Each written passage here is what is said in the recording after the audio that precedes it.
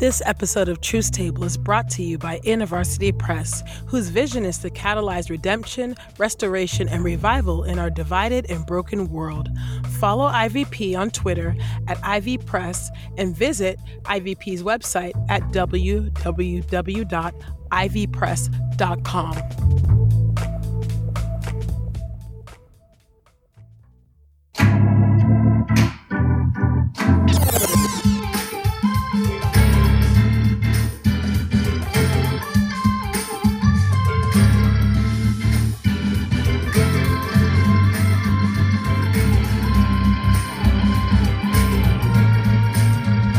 Hey y'all, welcome to Truth Table, Midwives of Culture for Grace and Truth. I'm Ekemini. And I'm Christina. This table is built by Black women and for Black women. So welcome to the table, C. How you doing, girl? Girl, I'm doing okay. We still in this pandemic, okay? That's what's still happening right now. Still happening. It's still happening, and it's going to be happening. Just real talk. So I don't know. I'm trying to readjust. I read this article about mental fog, and so I've been dealing with what it means to have my brain working more slowly. So that's just where I am today. How about you? How are you today? Still in the land of pandemics and shenanigans abound. I mean, clearly they don't stop. The party doesn't stop. Shenanigans abound, but we're still here to testify. So hey, I'm just counting my blessings, man, naming them one by one. So yes, it is a coping method. So important. Hey, naming them one by one. So I am grateful to be at the table with you. Absolutely. But Em is not here. So what does that mean, C? Oh, what kind of episode we have a guest today. And indeed, do we have a guest today? Wow, wait, that means that this is a Black Girl Magic episode. Of course. Cue the charms. So y'all know we never leave y'all without. So Emma here. But that means we have a special guest, a Black Girl Magic guest, and we have Christia Donaldson at the table with us. Christia, hey girl, how you doing? Hi ladies, hi C, hi Ekemini. Hey. Thank you for joining us at the table. Just in case y'all don't know, because see, I didn't know how we were going to title this episode. I didn't know if we were supposed to lead with TGIN or Christia. I wasn't sure. So I was like, just in case y'all don't know who this is, let me put y'all up on game. Hold on, okay?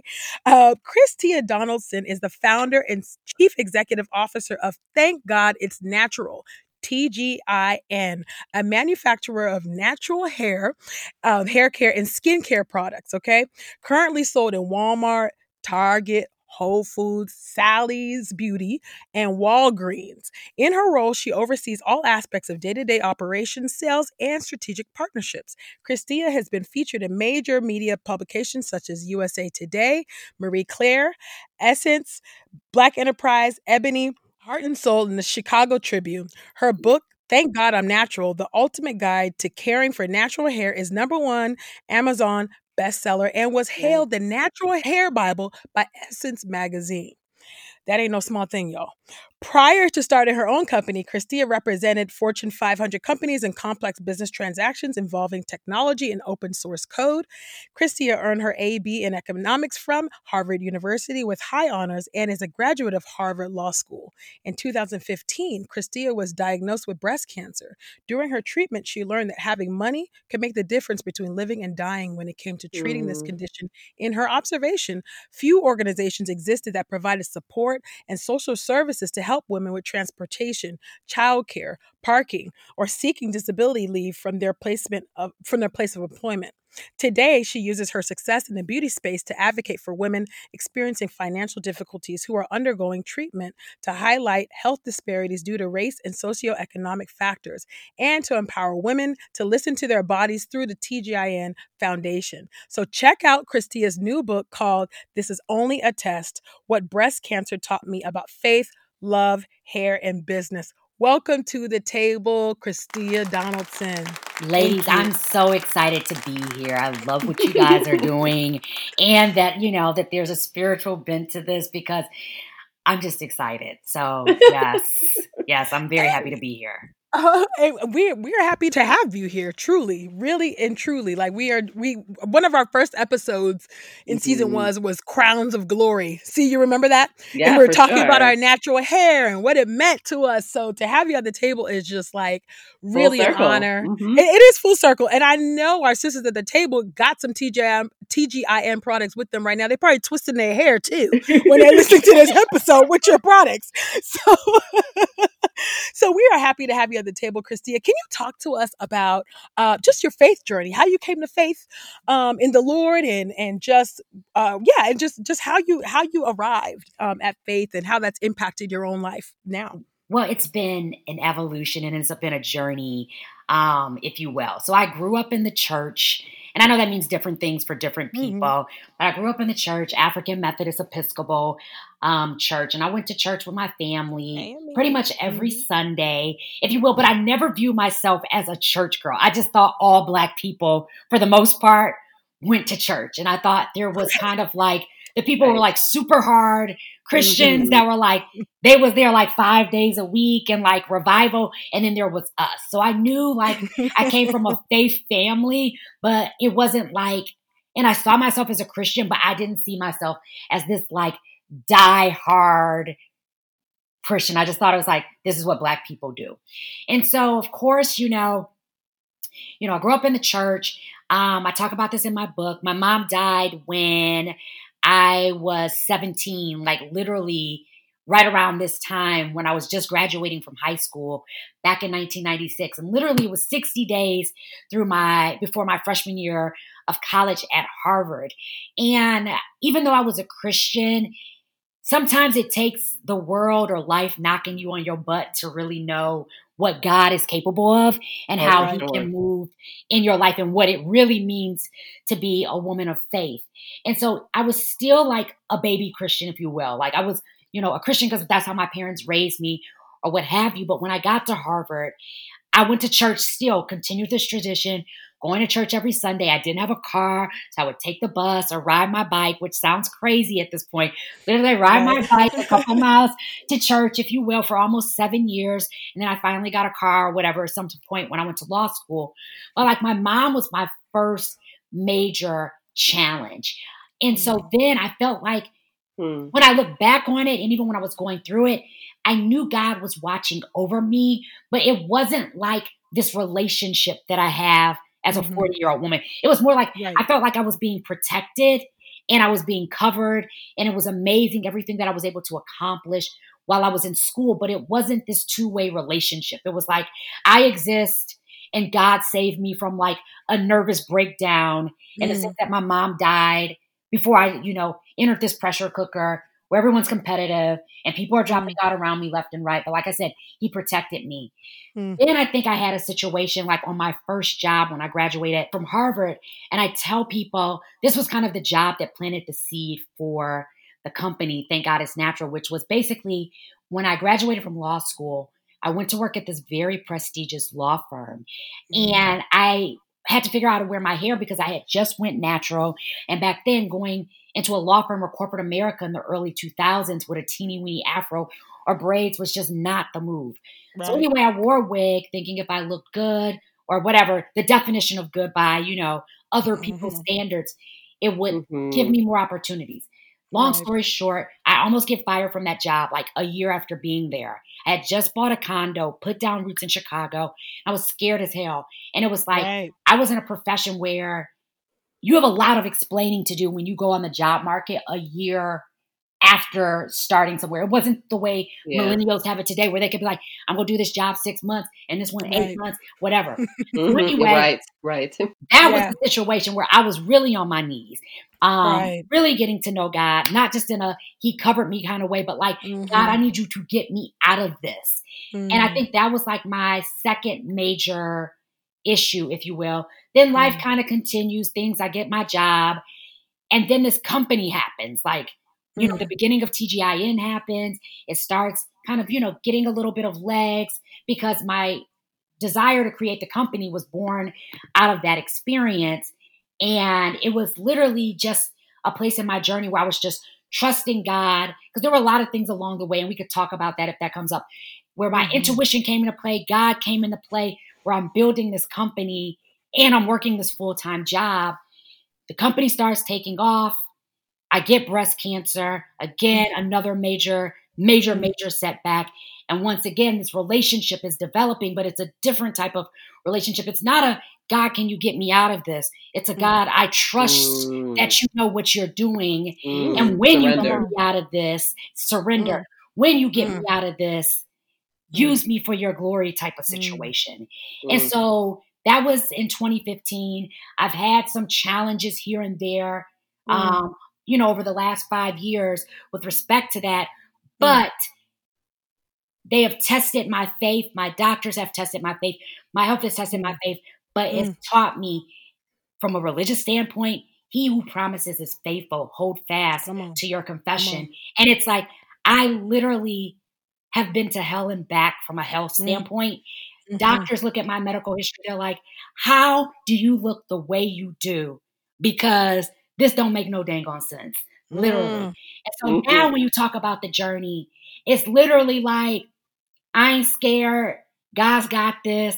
I'm going to let him use me. And I need to get in the word. Because I was in the word like a baby and a juvenile before. But the more I get in the word is like, basically keep my word in your heart. Keep your eyes on my word. It will be life for you and healing to your flesh. And so I stay in the word. I stay prayed up. I wake up in the middle of the night. I'm talking to God. I get out the bed. I'm talking to God throughout the day. I'm praying. Like I keep my gospel music on because what I realize is when you are on a trajectory, and I don't know where in life that is, but for me, particularly from a business base, when you're on a trajectory that is one of success, or one of helping people, one of using your platform to glorify God, the enemy likes to come in and attack. And now that I have that realization as a grown woman, and I'm not saying I'm grown in Christ, but now that I have that revelation, I realize studying the word, being in your word, having your gospel going, looking at the YouTube videos, like you have to cover yourself in the oil and be deep in the word because literally the devil is a liar. And so that is a long way of answering. Oh my God, my faith journey. I'm sorry, y'all. We needed every bit of that. I'm sorry. I'm so sorry for going. We needed. We needed every. We needed every valley. We needed every mountain. We needed every twist and turn. Yes. So I appreciate you so much for that story. You mentioned just briefly about kind of where you were by the time that you got to college and the way that the Lord was dealing with you there.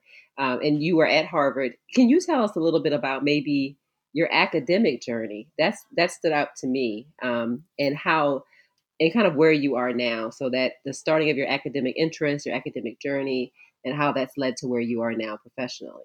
Interesting question. So for academically, when I was there, I wasn't like an amazing straight A student. I got good grades. I graduated cum laude from undergrad, and then I got into Harvard Law School. So clearly, I guess I was doing something. But while I was there, I started to realize more that like the grades weren't really what mattered. It was like relationships that mattered. Like this experience, I was there to meet people and learn about like people and power type of thing. Because a lot of the kids that were there, their parents were like very powerful or very successful. My mom was successful. My dad was successful. But this was like a whole nother level, a whole nother world. So in any event, I ended up going to law school because back then I tell people entrepreneurship was not something that kids did the way they do it today, because it was all about working for a big company with a fancy name that, impressed people when you're like, oh, I work at IBM, or, oh, I work at Ford, or whatever it was, or Goldman Sachs or McKinsey, or things of that nature. So anyway, I ended up in my entrepreneurship somewhat by a fluke. But if we're going to talk about faith, they say God preordains what you are supposed to do. And so a lot of the things that, like I said, those obstacles along the way where I ended up at that law firm going through this little hair crisis, if you will, like that was all very intentional when you look back on it. And back then I tell people, I was in a situation, it was like very David and Goliath. Like when I was setting out to start a hair care company in 2000, or like, working on this journey, when you look back at this 2003, you could not think in your mind as a Black woman, you could like take on Dark and Lovely or, Pantene or Herbal Essence or Soft Sheen Carson or any of these Black brands or Lustrous Pink Oil Lotion, and that you would one day like either be replacing them on the shelf or like, fighting with them for shelf space. And so that seed, it was planted, but I didn't think I didn't know that was my purpose. I came into my purpose. Like I said, with that experience with the law firm, I wrote my first book. It took me around the country to different, bookstores, farmers markets, churches, hair shows. And along the way, I met these women who were like, when are you coming out with the products? Well, I was not a chemist and I did not have any background in the hair industry and I had no connection to the hair industry. Again, I doubted myself, but I stepped out on faith and I said, God, if this is what you want, if you think this is what I can do, then give me the skills to do it. And he did. And that's when you look back on these situations, you're like, I know it wasn't me. And so I start the line, working this full-time job and building this company. And we get a call from Target, if you will. And that wasn't by luck. We had worked a lot online, building up our online, get a call from Target, inviting us to kind of like submit our products to be considered. We submit them to be considered. They do well. And like I tell people, 2015 was the best year of my life and the worst year of my life because I was launching in Target on March 1st, diagnosed with breast cancer on December 15, 9 months later. And the following year when I undergo treatment, I have chemotherapy, a lumpectomy. My eggs are frozen, radiation. And in the year where I take a break from TGIN and a leave of absence from my day job, the company's sales double and the number of stores we get into quadruple. And so that message again became a powerful message to me that God had his hand on his business. He used that as an opportunity to show me that not that he didn't need me, but he could do it without me and that his will was greater than mine. And so it's funny because as the company has continued to grow and pick up steam, you look at like, hey, I want to grow and double to this size, which is a very large size. Like I want to hit this number. And you realize the only way you can get there as a Black girl from Detroit, who started as a Black girl from Detroit and be in all these stores and hitting like, being an 8-figure company or even a 9-figure company one day is with the power of God, because you've got to hire the right people. You've got to take the right risk. You've got to make the right bets. And you just have to realize, I went to Harvard twice, but I ain't this smart. Like I ain't this talented. And so I think it comes back to what C said about surrender. Even when we're going over our financials for this month, it's funny, I go over our financials for this month. So we're in a dang on pandemic. Look at our financials for the month. And our partners are closed. 2 of our partners are closed. Ulta's closed, Sally's closed.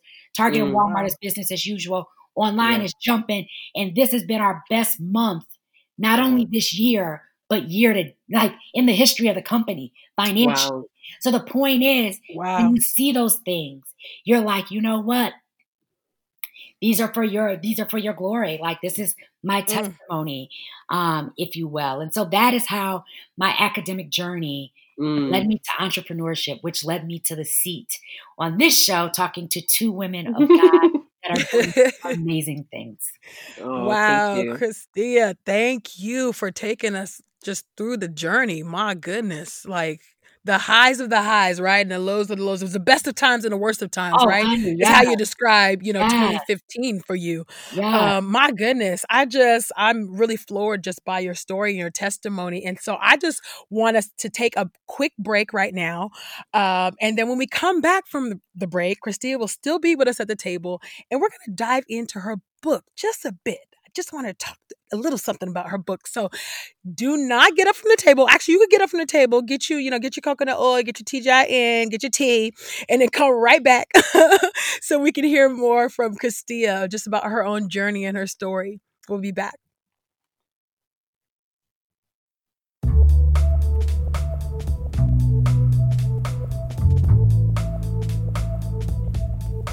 here at Truth Table, we've made a subversive and even explicit defense of the faith and the gospel against the question that many of our peers have about whether Christianity is the white man's religion. And now there is a new book out by Dr. Antipas L. Harris entitled, Is Christianity the White Man's Religion? How the Bible is Good News for People of Color. Among young people of color, there is a growing wariness about organized religion and Christianity in particular. They're looking for a faith that makes sense for the world they see around them. The question that arises, is evangelical Christianity good news for everyone or a tool of white supremacy? In his new book, Is Christianity the White Man's Religion?, Antipas L. Harris, a theologian and community activist, responds to young Americans who struggle with the perception that Christianity is detached from matters of justice, identity, and culture. He affirms that ethnic diversity has played a powerful role in the formation of the Old and New Testaments, and that the Bible is a book of justice promoting equality for all. Author Antipas L. Harris is the president and dean of Jakes Divinity School, founded by Bishop T.D. Jakes, and serves on the pastoral staff at the Potter's House in Dallas, Texas. And just for our sisters at the table, and for the brothers in the standing room section, Truth Table listeners can save 40% off of Is Christianity the White Man's Religion by Dr. Antipas L. Harris when you order at ivpress.com using promo code TRUTH20. The offer expires on September 30th. That's promo code TRUTH20 when you order Is Christianity the White Man's Religion at ivpress.com. Don't forget to tell them Truth Table sent to you by using the code TRUTH20.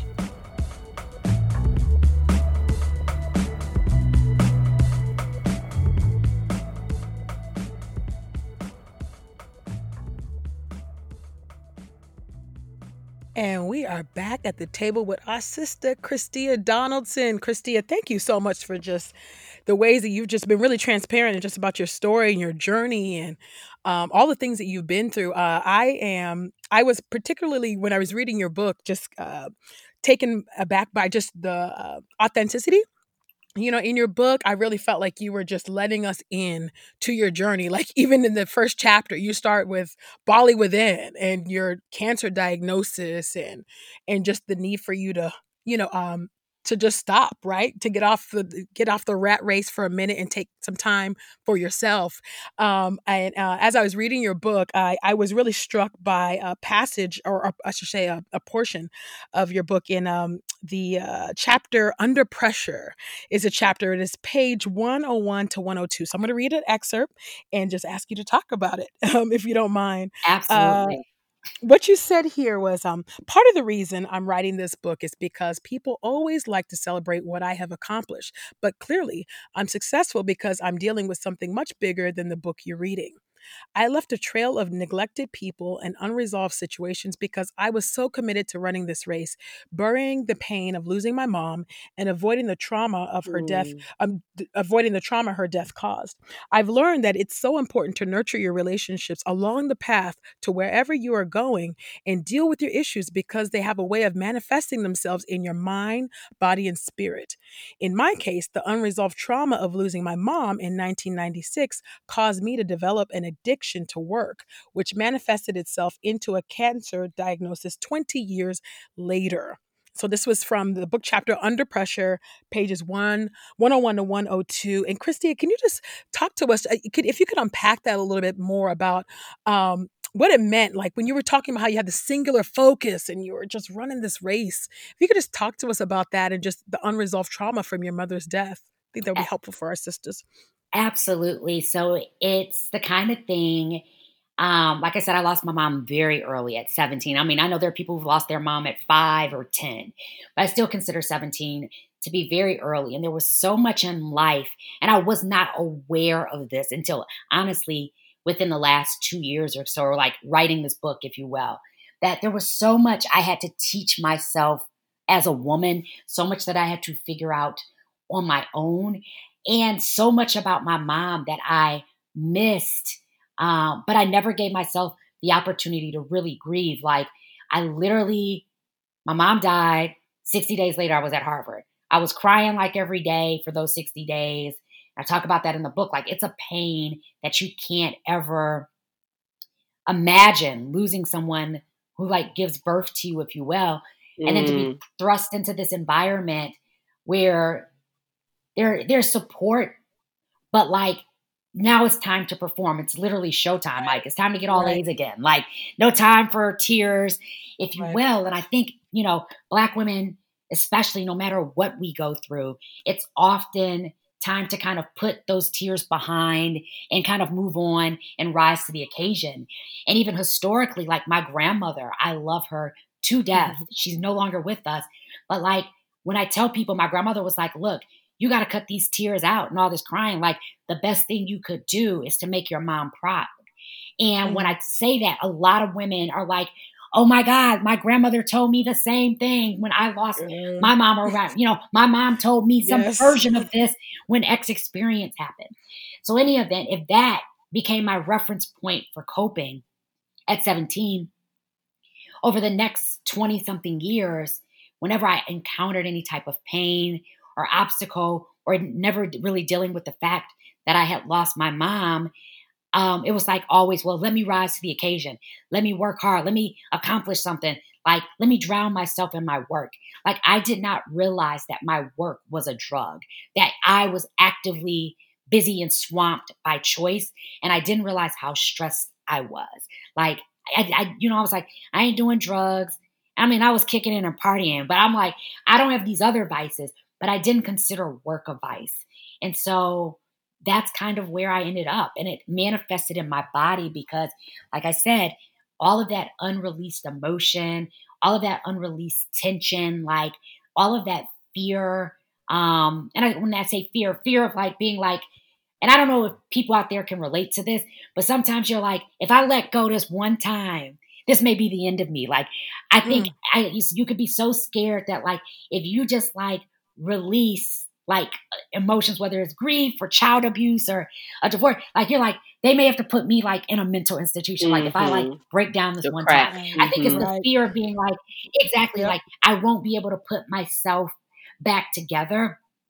And I think that was kind of where I was for a very long time. And then breast cancer was one of those moments that broke me, and like where I like literally like broke me, where I had one of those breakdowns.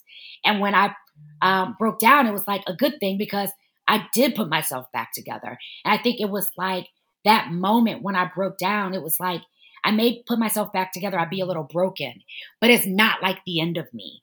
And yeah, that was my journey. Like I went to therapy before, after, doing over the years, you know, prior to breast cancer, after breast cancer. But I think it really took me just being like, it's okay not to be okay. It's okay to like have like beyond an ugly cry. It's okay to be angry. It's okay to be hurt. It's okay to be sad. And that's just part of life. It does not mean like your life is over if you release those emotions. And when I finally got to a place where I was comfortable with that, I think a certain level of healing began to happen for me, both physically, mentally, and emotionally. So helpful. So helpful. When you were describing that, Christia, I was thinking to myself about, you know, basically this image of a cracked vase, feeling like it can't take any more pressure, or it will shatter, it will fall apart, and using work as this glue. You know, speak to some of our listeners right now who I think will deeply relate to what you just shared on some level or another. What are some of the signs when you look back kind of retrospectively? What were some of the signs that you were using work as a numbing agent, as a temporary glue to hold it together, and what might they need to look for? Well, it's funny because this applies to a lot of my girlfriends, because I think it really starts with when you're too busy to give yourself 10 minutes a day to meditate, or, you know, just to slow down. So if your day starts with like you being off to the races, that's like a telltale sign there that like you're too busy. Meaning like if you wake up and you're on the go from when you wake up to like when you crash in the bed, that is a telltale sign. Also, I think, because the reason why it's a telltale sign is, one, you're too busy. Two, you're not slowing down or giving yourself enough time to actually listen to your body and what messages it's trying to convey to you, as well as your intuition, as well as your subconscious. Like the only way these messages get through to us is when we're quiet or when we're still. Like those messages, like to even know that work is a problem for you, like you have to be still enough for your body, your mind, your subconscious to be able to communicate that something is off. I think another thing or way, when I look at some of my girlfriends, where it's like, I feel young. I feel like, oh my gosh, like a 20 something, but like I'm 40. Right. But when I talk to my girlfriends and they start having like random like health problems, like random, like I ended up in the hospital because of a chest pain, or like these random conditions that did not happen to us in our 20s and 30s, where it's like, you know, you randomly end up in the hospital because you're short of breath, or you randomly, you know, you randomly experiencing anxiety and panic attacks. Like some of us experience these things, and we, even though they're big deals, we try to normalize them, and they're not normal for people who are like kind of healthy and like, you know, operating at a normal pace and maintaining. Also, I think, you know, another signal is, especially for overachievers and even maybe for some of the underachievers, is this constant fear that they're not catching up to things. Like most of us need to own that. Yes, in the old days, I used to always feel like I'm behind. I have to work on Saturdays. I have to work on Sundays. I have to work late because I'm so behind. I had this like I was in this constant panic mode, but it wasn't like I wasn't like outwardly panicking. Inwardly, I was probably panicking. Outwardly, I looked like I had a very calm and cool demeanor, but I always had this belief that I was behind the 8 ball. And I think that's something, even if you're not quiet, that's something, even if your body, like I said, if you're not in touch with your body or your subconscious, that's something, if you have that feeling of constantly feeling like you're behind, something's totally off. Yeah, thank you so much for those. Yeah, that's helpful. I think some really practical ways for the sisters at the table to identify, like, am I struggling with workaholism, and what does that look like? I'm curious, Christy, if you could just talk to our sisters at the table, just even, and I know everybody's experience of cancer is different, but I'm curious about if you can talk to our sisters and tell them what precipitated like your own discovery, or how did you come to I guess even see the doctor to know and get the diagnosis that you even had breast cancer? Because at 37, I believe, according to the book, is when you were diagnosed. And I mean, I know that must have been very shocking. And I'm wondering, was there any pain? Was there something that sent you to the doctor to get that diagnosis? How did that come about? Absolutely. So literally just in the shower one day, and I felt a lump. And over the years, like everyone's breasts are different. Like I had felt lumps before, like maybe in my 20s. And one time I had them removed, one time I had them removed, and it was like nothing. It was like a benign cyst. So, you know, I experienced this lump in like July, and it would come and go. It was like July, August. It would come and go, come and go.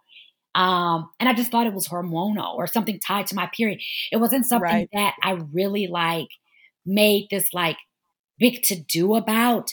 But it suddenly started getting bigger, if you will. And it didn't seem like it was going away. And thanks to one of my girlfriends, she made it a point around like October. We went to her birthday, you know, like it was like a 35th birthday or something in Palm Springs. She really urged me to go to the doctor and get it checked out. She was like, and I was like, well, I can't get an appointment for like 3 weeks. So this kind of puts us to November. She's like, well, tell them what's going on with this lump, and they'll try to get you in right away. And so that was the case. And so that was how I discovered it. And once I got in, I got a mammogram 3 weeks later. And that was when they kind of developed something suspicious. And then I got a biopsy, and it confirmed that I had breast cancer. So that was kind of the journey, if you will. Now, how long it had been there, it's funny because even when I was evaluating my options the following year in January of 2016, my dad would go to the doctor with me, and he would be like, okay, when are we going to deal with this? Meaning to the doctor, like when are we going to figure out, like, what are we doing? Is it a lumpectomy, a mastectomy, like chemo? Like, because from the time of say I discovered the lump in July, but I didn't start chemotherapy to the following March. And so for the ladies that know, you will definitely want to be seen soon as possible. But some types of breast cancer grow slower than others. And I had a slow growing breast cancer that was very responsive to hormonal treatment, which is good. So that was why there was such a big gap. But yeah, that's just something to also think about. So when my dad asked, when are we going to get the show on the road? The doctor was like, this has probably been here for years. Like, and especially based on the pathology, meaning like the slow growing type. She was probably like, this has probably been here for years. And then it finally one day manifested as a lump. But it can become like itching, redness, discharge from the nipple, dimpling in the breast, blood discharge, pain. Those are other symptoms to look for. But like anytime you notice anything like that, you want to get into your doctor right away, because the sooner you go, the definitely more options you have. So helpful, so practical, and so empathetic at the same time. I just enjoy listening to you share with us. And really, you're ministering to us, whether you realize that or not. I was curious about, I was, so E and I joke a lot about, as well as with Michelle, about how this pandemic has really changed people's perspectives. I mean, it's changed people's prayer life. What you were praying about 2 months ago is different than maybe what you're praying about now. And, I would imagine, Christia, that there's a lot of ways that your journey has caused you to see your priorities differently. Could you share that with us? Maybe how you looked at things pre-cancer and now post-cancer? Absolutely. So I think pre-cancer, I was all about work, success, accomplishment, checking these boxes. And also, even though I trusted God, I was very much like, especially for your 30-year-old listeners and your 20-year-old listeners who want to find a husband, have kids, buy that first house. I very much felt like I was on this, in this race or whatever, that I had to check these certain boxes by a certain date or things would not happen for me. So I kind of felt that way. Like I trusted God, but I kind of have my hand in the pie or my hand on the steering wheel, and that I had to play my part too. And I think after cancer, I learned to let go a lot more and begin to focus less on business, like in terms of like the success, and more about how it was a platform, like I said, to glorify Him, meaning God, and also beginning to trust more that what was meant for me was going to be for me. Now, I think my life changed again. I think, like you said, all of our lives changed again with Corona because, it's the kind of thing pre-Corona, I've had my share of challenges health-wise or whatever, but pre-Corona, that was the situation. Post-Corona, it's like, oh my gosh, people are like alive one day, perfectly healthy, avid skier and cyclist, 3 kids and a wife, dead 2 weeks later. And you're like, wait, I'm still here. Like, what is going on? Like when you see the number of deaths, and it started off like, okay, this is the old people disease. Okay. So we ain't got nothing to worry about. Then the young people start getting like, okay. Then it was like, this is the white people disease because the black folks said, then we start getting it. It was like, okay, wait, everybody. What? And it was just like, when you wake up in the morning, when you go to church, they'd be like, give God, like you praise you woke up this morning. That means something. That really means something in 2020. Like, I decree and declare that we will all survive this. But this will definitely be a watershed moment in our lives 5, 10, 20 years from now, where we look back on this time where we're like, oh my gosh, like people were like literally dying. I was locked in my house, and if not for the glory of God, I could have been any one of these people. Like, I think we have not seen that in our lifetimes, where it's like, you may see it here and there where you're like, oh, that girl who went to jail for 25 years because she didn't grow up in the right circumstances, that could have been me. Or that could have been me in that drive-by shooting, that random person who got shot, by a stray bullet. But this is like 55,000 people dying, and the number keeps going. You're like, what? What? You're like, by the grace of God, I am here. Like literally. Yes. You're right. You brought it seriously. You brought it down to the ground level. It's like every day we thank God for life. I was just a little side note, but in the same vein, I was just thinking about the prayers that we pray about. You know, thank God for dangers seen and unseen. Right? We used to just kind of let it roll off our tongues, like as a church cliche. But I'm telling you, that prayer means a whole lot more now. That's the thing. They all mean Than so. it did Like, before those to us. words and those prayers, like Those we were songs. saying them before, and it was like they were in our spirit. But like sometimes you got to be so tested where you're like, oh my gosh, no weapon like formed. Like this stuff actually means something. Right. Literally. Like, Right. oh my God. Yes. We are not the old saints were not saying this stuff just to say it. Those scriptures don't say stuff just to say it. Right. It matters. It It means matters. something. It It's means true. something. It's real. So yeah, thank you so much for just being honest about just how Corona has even changed your own perspective on your own life and how that's been impacting you. I'm curious about the TGIN Foundation. Can you talk to us about what that is and how it helps other women who have been in your similar circumstances with regard to health? Absolutely. So I founded it because, like I said, when I was diagnosed with breast cancer, I was diagnosed at a safety net hospital, like a local community hospital that served predominantly uninsured and underinsured women. And when I was diagnosed, I was like, you know what? This isn't the nicest hospital, and I kind of need my records so I could go to the hospital, with the best care in the city, if not the state, if not like one of the top hospitals in the nation. And the sad thing about that hospital is like predominantly services white people, rich people, people who live in a certain area of Chicago. And I felt an extreme amount of guilt that, the black and brown women at that safety net hospital did not have the same opportunity to just pick up and bounce.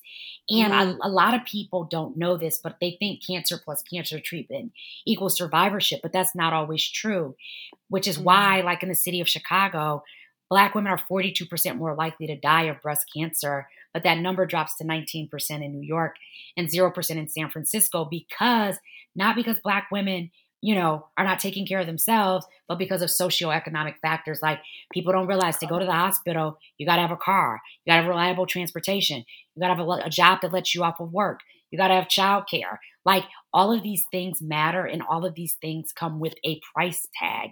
And other cities have done a better job of addressing some of these barriers to healthcare than Chicago. And so that's why I wanted to start the foundation, because I really wanted to shed a light on this issue. Like people are dying just because, some of them can't get to the dang on hospital.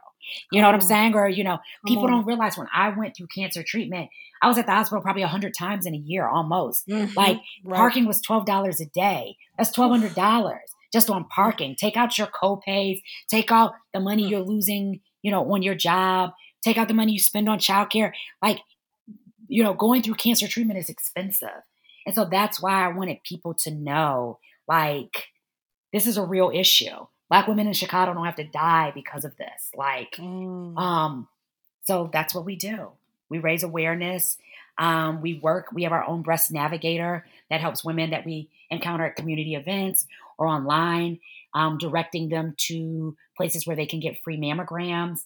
And then, like we said, health and wellness workshops to shed a light on kind of some of the issues around stress that we also believe, in addition to other factors, contribute to women, not only in this age group, but in, this racial group, from, being aware of their health risks. Wow. That is so helpful. Talking about cancer, talking about the pandemic, those things they're sobering, and yet we still were able to have this conversation with you, Christia, with a level of hope and even laughter.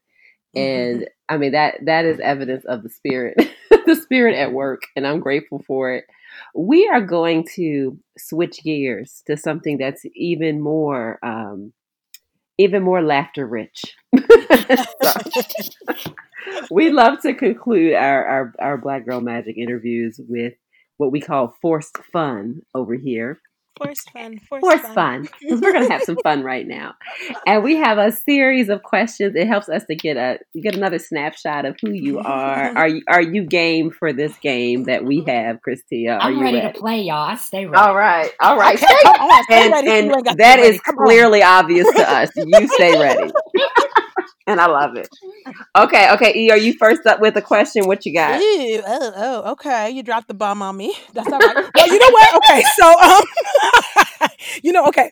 So M actually added another question from the last from our last Black Girl Magic interview. So let me start off with that one because I remember it. Okay. So, Christia, if you had a magic wand and could change anything in the world, about yourself, whatever, a situation, what would you change? Only one thing. You got the magic wand. If you could just wave it and change something, what would you change? I would bring my mom back. I feel that. Wow. Yes, I understand that. And I don't know if I was telling Christina, I was telling her that my father passed away at the same time frame of your life at mine as well. So I understand that, like right before going to college, all of that.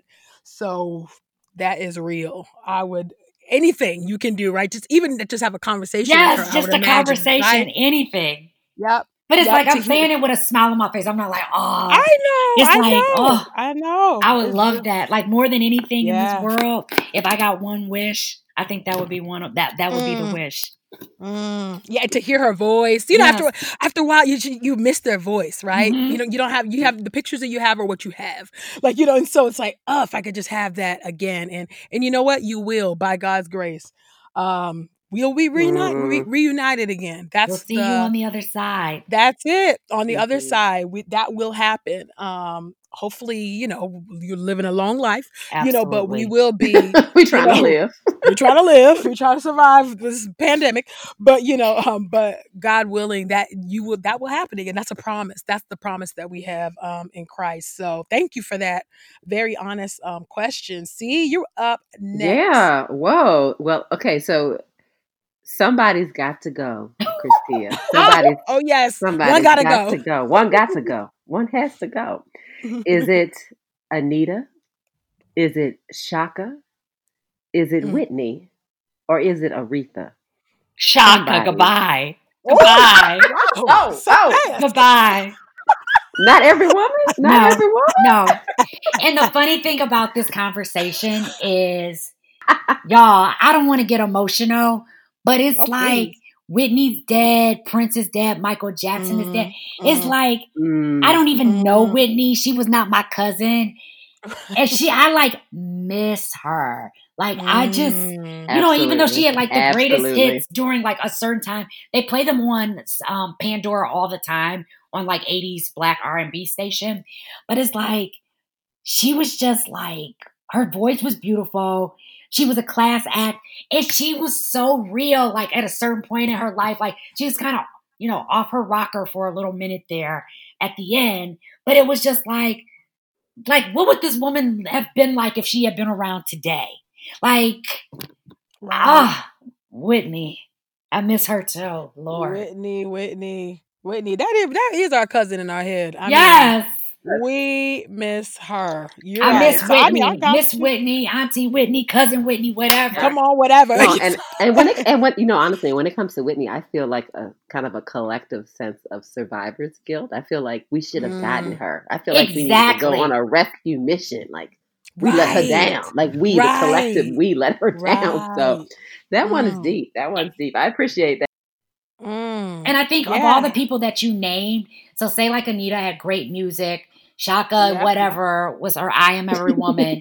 And then Aretha was like a diva, but I felt like Whitney gave us the most, not only, like they all were great singers, but Whitney gave us like, she could really sing and she gave us her personality. Like, I feel like of all of them, she was the person that like, we knew the most about. That's true. You're right. She was the most accessible. Yes. Vulnerable, open, willing, you're right. real. Yeah. Yeah, I even watched the reality show, but that's right. But I digress. Yeah. But yes, yes. Yeah. But okay, so our next force fun question is all right, all right. I'm trying to figure out which one I want to ask you. Okay, I'm gonna ask you this one. Okay, if we were to go in your car, which I'm sure you haven't been in your car for I don't even know how long, but just pretend that we're not in Rona right now, and just pretend that you just drive your car every day and going around and doing what you used to do pre-Rona. If we were to hop in your car, what will be playing in your car? What will you hear? What album? What song? What is playing in your car? Oh my God. So literally, it is a total mix. Like, from a gospel standpoint, I like Jonathan Nelson and I love the Clark sisters. And from a like Yes. rap standpoint, like you can always catch me listening to like Drake, Jay-Z, T.I. So it'd be like some mixture between There you go. like Christian and trap music. It's like I got both going at the same time, if you will. There we go. There we go. I like it. I love it. I appreciate the diversity there. Well, I've got a final question for you. So let's say you got a superpower. I'm a Marvel fan. What would that superpower be, and why? Oh, that is a good one. Oh, oh goodness. I know. This is hard, especially as a Black woman, because we say a lot with our faces. That's true. That would be, I'm not saying I would want that superpower, but we say a whole lot with our faces. We do. I think my superpower, oh my God, what would that be? I think, to be honest, this isn't that big of a superpower. I think I just want the ability, and I'm getting better at this as I get older, to when you're dealing with a liar or know you're dealing with someone who's trying to finesse you or whatever, just to be like, you know what? I'm letting this go. Like the ability just to and I have that on my wall, let stuff go. It said something else. But the ability to let things go. We understand. To just let things go and just be unfazed and just, walk my walk. Like I know, you know what I'm saying? Like I know you lying or I know you're trying to, like, just to let it go. Like, got it. Yeah. Yeah. Oh, that's good. Yeah, just to not even like in a cancel way. It's just let it go. I'm just all right. Like unfazed. That would be my superpower. Just like I'm just unfazed. Like unfazed. Yep. That's good. Not bitter. Just it's I unfazed. See you. That's it. Exactly. Wow. I see you. Basically that on a whole another level. Some freedom. Absolutely. Yeah. That's real good. That is good. Well, thank you so much, Christina. You did great on Force Fun. Ladies, that was so much fun. I had a great time. So awesome. Well, you know what, Christina? This is your time at the table to talk to our sisters at the table and tell them how they can follow your work, follow you on Instagram, and I should say all the social medias, and where they can buy your products and buy your book. Talk Plug to yourself, us. yeah. Awesome. Ladies at the table, thank you so much for listening in today. You can follow me on Instagram at TGIN CEO or the company at TGI Natural. Products are available pretty much everywhere, but look for them at your local Ulta, Target, or Walmart. And finally, the new book, This Is Only a Test, What Breast Cancer Taught Me About Faith, Love, Hair, and Business, is available on Amazon on Kindle, hardcover and paperback, and Audible. And don't think it's just a book about breast cancer. It's really about my entrepreneurial journey, being a Black woman in this world. And breast cancer is kind of like, the backstory about like when I made a decision to start being more mindful and practicing self-care. Yes, and that's very true. You're right. The breast cancer narrative is actually more so in the background. It's actually very, very, very honest. I would say memoir. You think that's a fair description? Would you say? I think so. Absolutely. I think so. Well, you know what, Christina, we are so honored to have you at the table. I consider you a natural hair pioneer. You created the Natural Hair Bible according to Essence. And so we're, I mean, it was Essence, it's true. And so, official. And so we're honored. It's facts, straight up facts. But we seriously, we're so honored to have you at the table with us. Thank you for joining us at the table. And of course, we want to thank our sisters at the table. Thank y'all for chilling with us. Let's keep the conversation going. Tweet us your thoughts about Black Girl Magic. Christia Donaldson, hashtag Truth Table. Follow us on Twitter and Instagram at Truth Table, or email us your thoughts at asktruthstable@gmail.com. Don't forget to rate and review the show on iTunes and subscribe on your favorite podcast player. Truth Table has a Patreon account now, so you can send your love offerings to patreon.com/truthstable, or you can bless us at our PayPal, which is paypal.me/truthstable. Truth Table is made possible in part by Podastery Studios. Visit podastery.com for the highest in quality online audio entertainment. Our producer for the show is Joshua Heath. Our executive producer is Bill York, and we have been your hosts, Ekemini, Michelle, and Christina. We'll see you soon on the next Truth Table. Bye, y'all.